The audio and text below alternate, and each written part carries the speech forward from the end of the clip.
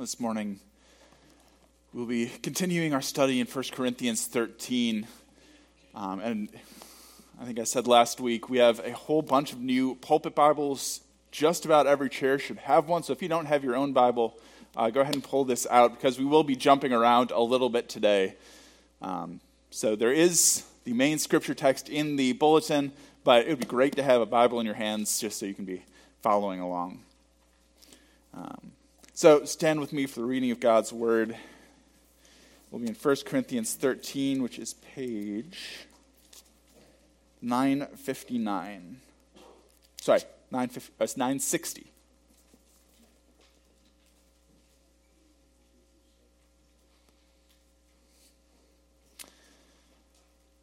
Love is patient and kind. Love does not envy or boast. It is not arrogant or rude. It does not insist on its own way. It is not irritable or resentful. It does not rejoice at wrongdoing, but rejoices with the truth. Love bears all things, believes all things, hopes all things, endures all things. Pray with me. Heavenly Father, I pray that you would bless us by the preaching of your word, that you would teach us to be people of love as we have been so richly loved, that you would be at work among us by your Holy Spirit, and that you would teach us to love like Jesus loves.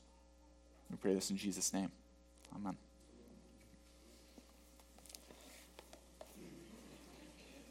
I mentioned last week that this passage, 1 Corinthians 13, and probably this part of it more than any other, has a particular connotation that we all attach to it. How many people in this room had this passage read at your wedding? Show of hands. Yeah. Okay, so some of you are holding back on me. I think it was more than 3. And we also talked last week about the fact that this is not actually about marriage, right? That wasn't the original context. That wasn't what Paul was talking about. He was writing to a church where the way that the church was relating to each other, was using their spiritual gifts, was violating the law of love, was not loving, and so he was writing into that context. But I think it is beautiful that we do read this so often at weddings. I'm not, making you raise your hand to yell at you about that, even though it is a little bit out of context. But I think it's beautiful that we read it at weddings. And actually, I think it's beautiful that a lot of the time, even non-Christians, even people who don't know Jesus, want to read this at their weddings. Right? Love is kind. Love is patient. Love does not seek its own way. It does not boast. It doesn't envy. We read those things, and I think we naturally just think, I want to be loved like that. Right? I want somebody to look at me in that way, with kindness, with patience, not envying when something goes my way and doesn't go their way, not boasting when they get a promotion and I don't, not watching out primarily for themselves, but looking at me and loving me this way. Whether you know Jesus or not, I think this passage is just beautiful and inspiring and moving. I think there's a good reason that we read it in marriages, but the problem is, obviously, that then we get married.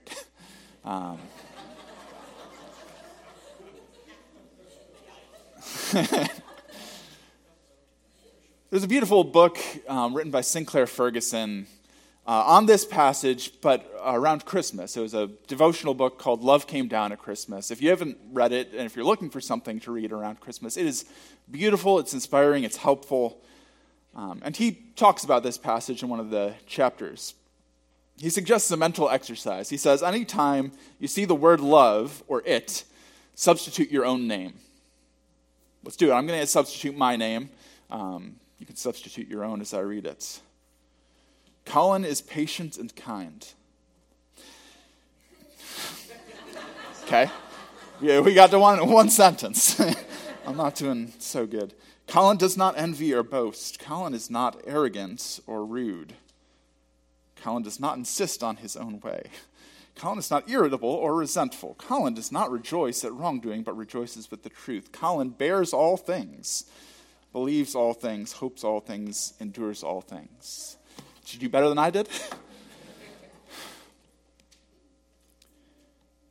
I think as we read it that way, we start to notice that as inspiring and as beautiful as this passage is, it's also a little bit convicting that love is difficult.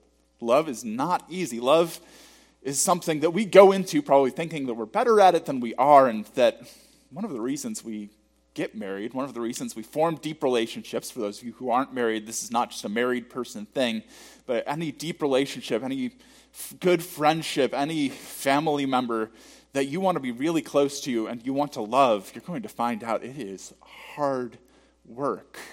It is not something that we do so naturally. But Ferguson recommends a second exercise. He says, anytime in the passage that you see the word love, or you see the word it, substitute the name Jesus. Jesus is patient and kind. Jesus does not envy or boast. Jesus is not arrogant or rude. Jesus does not insist on his own way. Jesus is not irritable or resentful. Jesus does not rejoice at wrongdoing, but rejoices with the truth. Jesus bears all things, believes all things, hopes all things, endures all things. This is going to be our goal today, in the opposite order, to consider, how is Jesus love? How does Jesus show us what it means to love, what it means to be loved? We're going to look at 3 stories from the life of Jesus, so keep your Bibles out. We're going to be jumping around. We're going to see, how does he portray love? How does he teach us to love? And how have we been loved? And second, we're going to ask, not just how do we fall short of that example, which I can see in your faces as I am, that we get that. We understand that we do not live up to that example perfectly, but also, how can we grow? How can we become more like Jesus? How can we strive to love like Jesus loved as he called us to love? So, Jesus is patient and kind. I want you to turn with me to page 820 in the Pew Bibles to Matthew 14. And we're going to be reading verses 22 to 33. Again, in the Pew Bibles, page 820.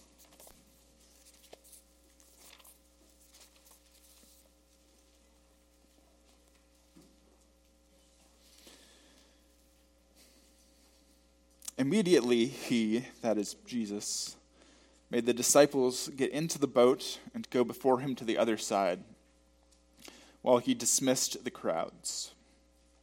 And after he had dismissed the crowds, he went up on the mountain by himself to pray. When evening came, he was there alone. But the boat by this time was a long way from the land, beaten by the waves, for the wind was against them. And in the 4th watch of the night he came to them, walking on the sea. But when the disciples saw him walking on the sea, they were terrified and said, "It is a ghost!" And they cried out in fear. But immediately Jesus spoke to them, saying, "Take heart, it is I. Do not be afraid." And Peter answered him, "Lord, if it is you, command me to come to you on the water." He said, "Come." So Peter got out of the boat and walked on the water and came to Jesus. But when he saw the wind, he was afraid, and beginning to sink, he cried out, "Lord, save me." Jesus immediately reached out his hand and took hold of him, saying to him, "O you of little faith, why did you doubt?" And when they got into the boat, the wind ceased, and those in the boat worshipped him, saying, "Truly, you are the Son of God." The word of the Lord. There's something amazing about Jesus' patience with Peter. It's one thing to say that it's good to be patient and kind. I think most people in the world, regardless of faith, regardless of worldview, could say that. It's good to be patient. It's good to be kind.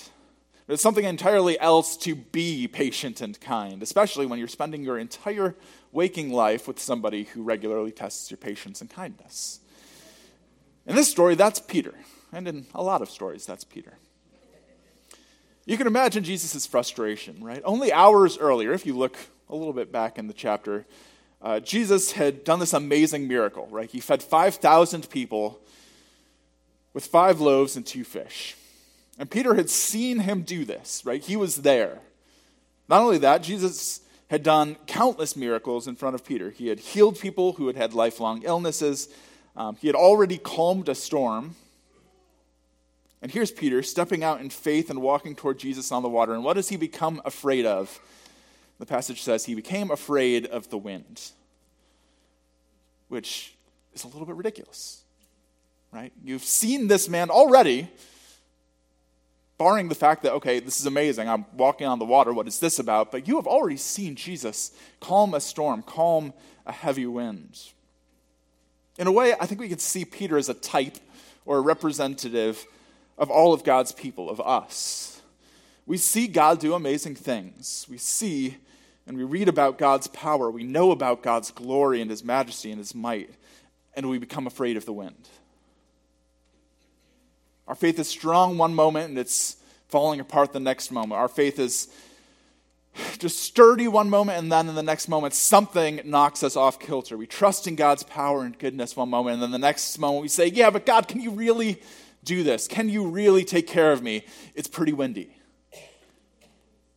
My point, of course, is not just that we struggle like Peter, that our faith is weak at times, like Peter's faith was weak.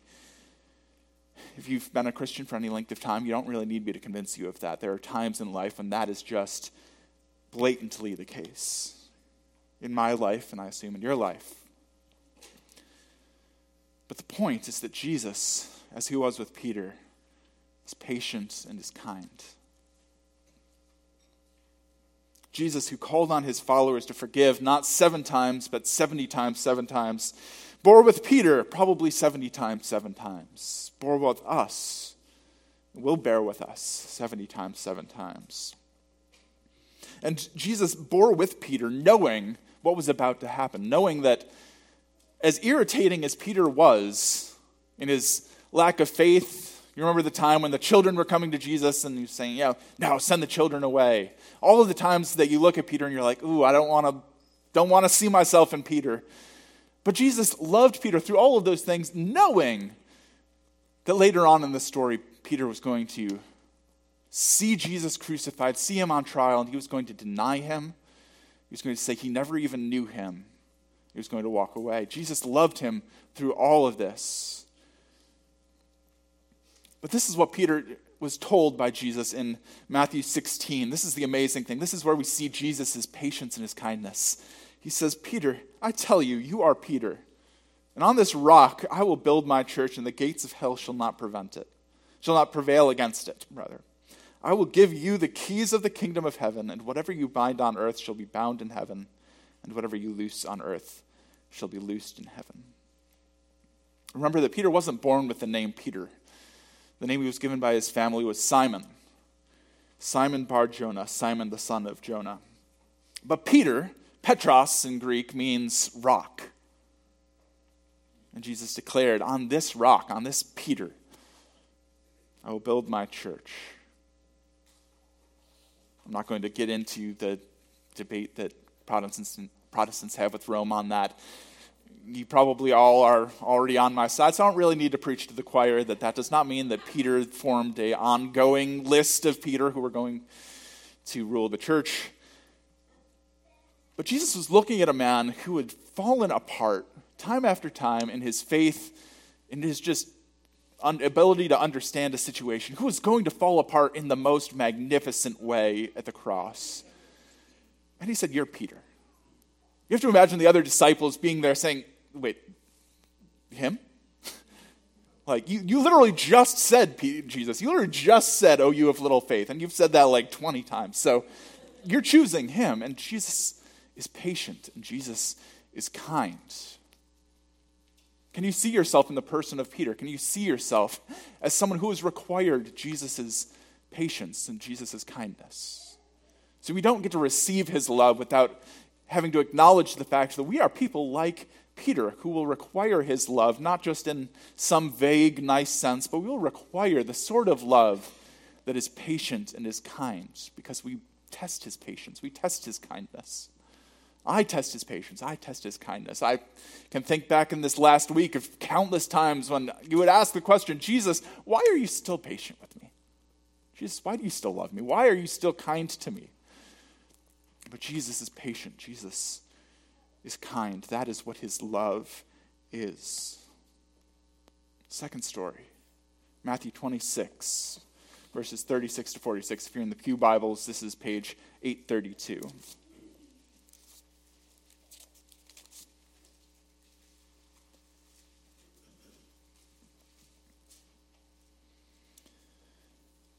Then Jesus went with them to a place called Gethsemane, and he said to his disciples, "Sit here while I go over there and pray." And taking with him Peter and the 2 sons of Zebedee, he began to be sorrowful and troubled. Then he said to them, "My soul is very sorrowful, even to death. Remain here and watch with me." And going a little farther, he fell on his face and prayed, saying, "My Father, if it be possible, let this cup pass from me. Nevertheless, not as I will, but as you will." And he came to the disciples and found them sleeping. And he said to Peter, "So could you not watch with me 1 hour? Watch and pray that you may not enter into temptation. The spirit indeed is willing, but the flesh is weak." Again, for the second time, he went away and prayed, "My Father, if this cannot pass unless I drink it, your will be done." And again he came and found them sleeping, for their eyes were heavy. So leaving them again, he went away and prayed for the 3rd time, saying the same words again. Then he came to the disciples and said to them, "Sleep and take your rest later on. See, the hour is at hand, and the Son of Man is betrayed into the hands of sinners. Rise, let us be going. See, my betrayer is at hand." Jesus was faced with the decision of whether to intentionally go through something unthinkably painful, both spiritually and physically. Something that he could have chosen, remember, not to do. Something that in a certain way he would have preferred not to do. He reaches out to his Father and says, "God, Father, if it is possible, let this cup fall from my hand. That is, this crucifixion that I am about to go through, let that not be the path that I have to walk. Nevertheless, not my will, but your will be done." Paul tells us that love does not insist on its own way. Love distinguishes between that which is easy or enjoyable or brings glory to the self and that which is good for the one who is loved, and it chooses the beloved. Jesus could have said, "I'm not going to do that. I am God and I don't have to." That was an option. That was something that he could have righteously and reasonably done. That is something that was available to him, and he chose to say, "God, not my will, but your will. Father, not my will, but your will be done." This is Jesus' love. In the last story, Matthew 27, verses 33 to 42, page 834 in the Pew Bibles, just one over.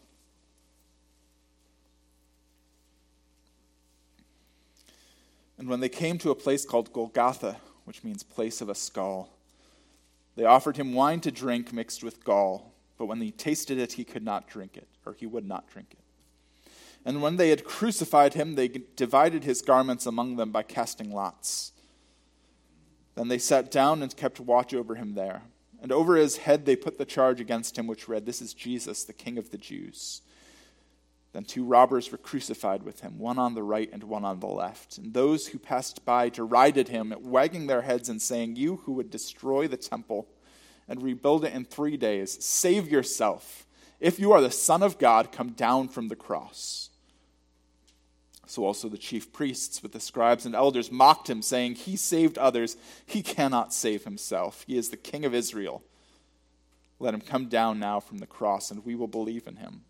He trusts in God. Let God deliver him now if he desires him. For he said, I am the Son of God.' And the robbers who were crucified with him also reviled him in the same way." What is love? Love is patient and kind. Love does not envy or boast. When love hears someone say to him, "You are not who you are. You are not the Son of God. You are not the Messiah. You are not one with power and glory over all things that you have made." When love is told, "You are not the King of the Jews," he does not say, "I will insist on my own glory. I will insist on my rights." But he says, "For the sake of those whom I love, He's not a doormat for the sake of being a doormat. I should point that out. This does not point Christians to abuse or to allowing abuse. But Jesus' eyes, Jesus' love is focused on those whom he loves, such that when he is told that he is not who he in fact is, he doesn't raise a hand. He doesn't insist on boasting as he reasonably could about who he was. Love is not arrogant or rude. When faced with people who are, in fact, arrogant and rude, set down in history as perhaps the most arrogant and rude people we can imagine, love does not insist on its own way, is not irritable or resentful. It does not rejoice at wrongdoing, but rejoices with the truth. Love cries out, "Father, forgive them, for they know not what they do."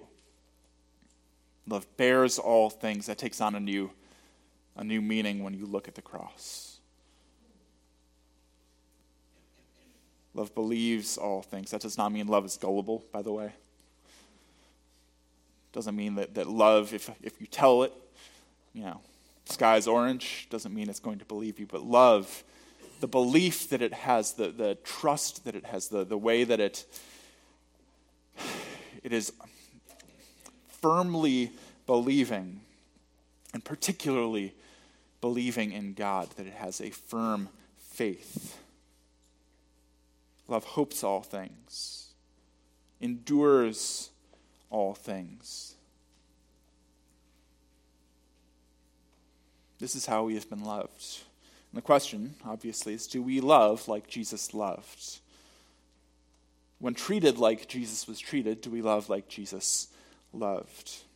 I don't ask that question, by the way, thinking that shaming you or shaming myself, that we do not love. Yeah, that is the answer, by the way. We do not love quite like Jesus loved. We fall short and we fall short and we fall short. But I don't say it to shame us. I ask the question because I want to take seriously that there are sensible reasons not to love like Jesus loved. I'll say it again. There are sensible reasons to choose not to love. I think there's an older song that says, "Love makes the world go round." And that song's lying.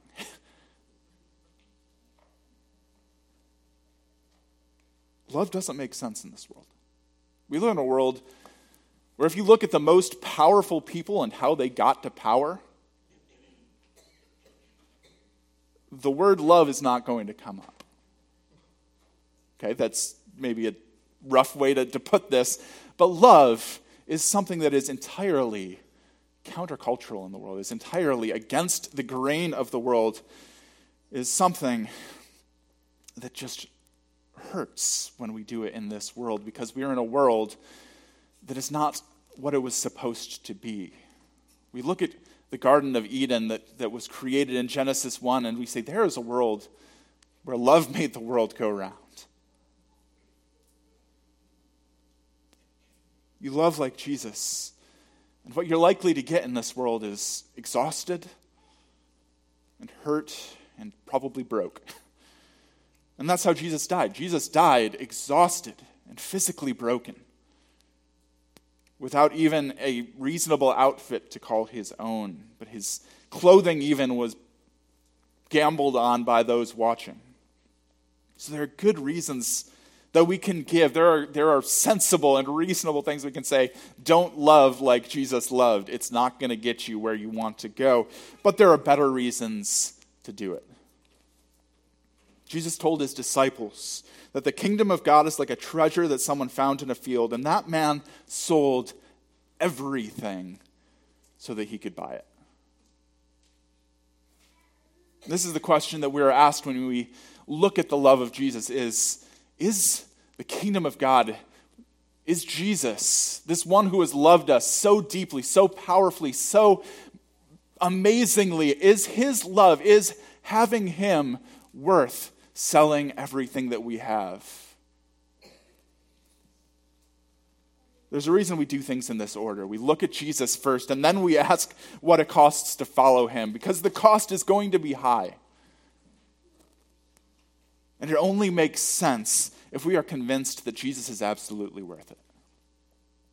That Jesus is absolutely amazing, that Jesus is absolutely worth leaving everything behind for, that Jesus has really loved you so much that you can be entirely satisfied in him. But if you've been convinced, as I hope as you look at Jesus that you have been convinced, that you are anew convinced, and if you have not been convinced in that, I hope you will just gaze on Jesus and behold what he has done.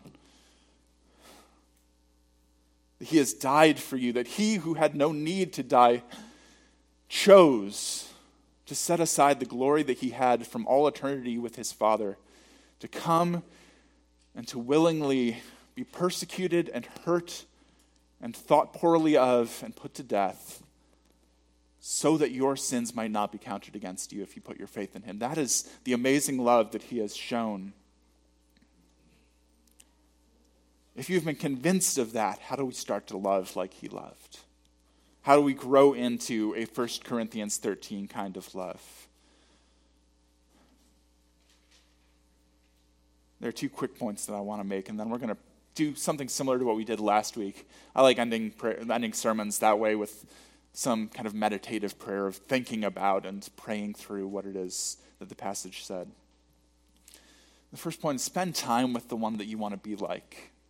Did any of you, when you were kids, or any of you parents out there, I remember my parents, when I was a child, they had strong feelings about who I spent my time with.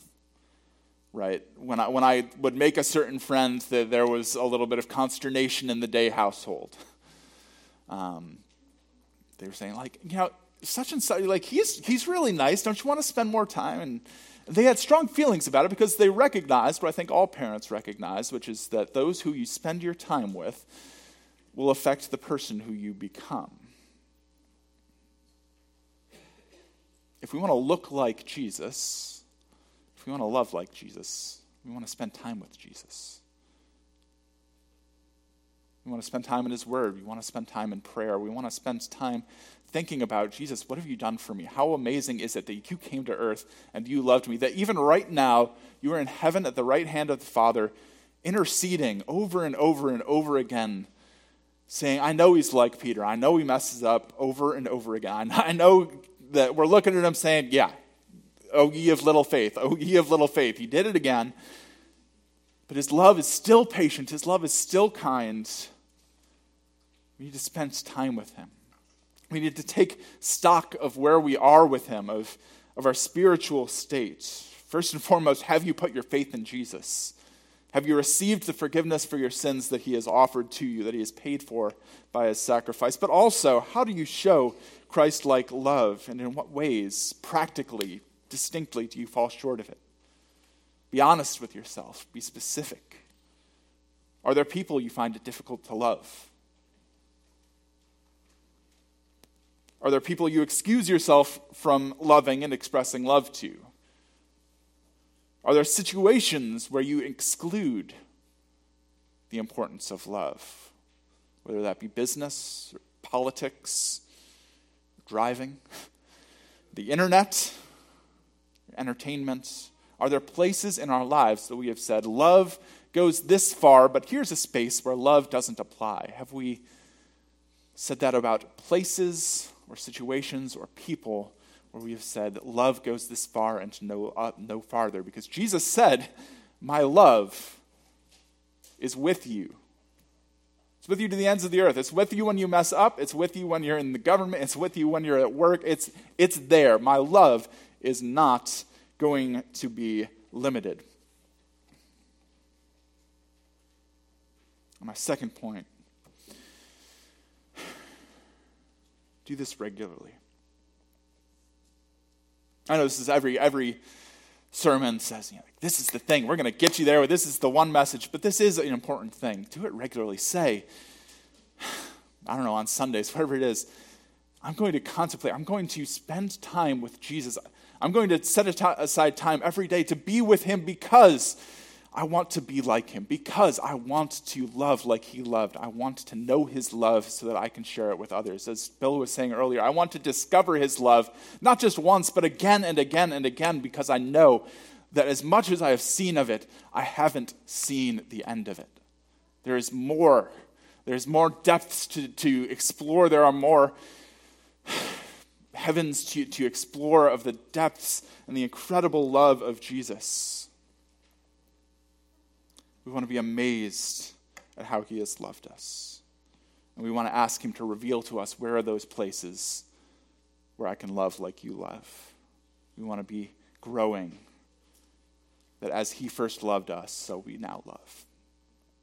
And what we're going to do now is we're going to pray slowly, not too slowly. I know we need to get to a baptism, which is going to be, by the way, an incredible way that we show the love of Jesus to these children, and that we will be challenged not just today, but we will actually take oaths saying, we are going to love these children. We are going to show the love of Jesus to these children. We are going to teach them the love of Jesus, and we are going to take an oath to say that not only am I going to do this, but I'm going to bind myself to do this because Jesus has loved me like that.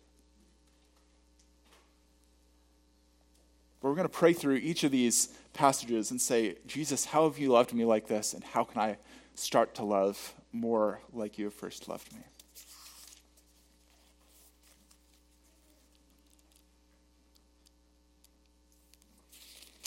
Heavenly Father, we thank you for the love that you have showed us so richly in Jesus Christ.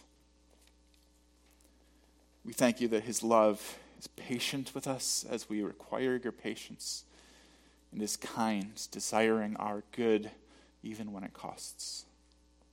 Help us to love with patience, to love with kindness.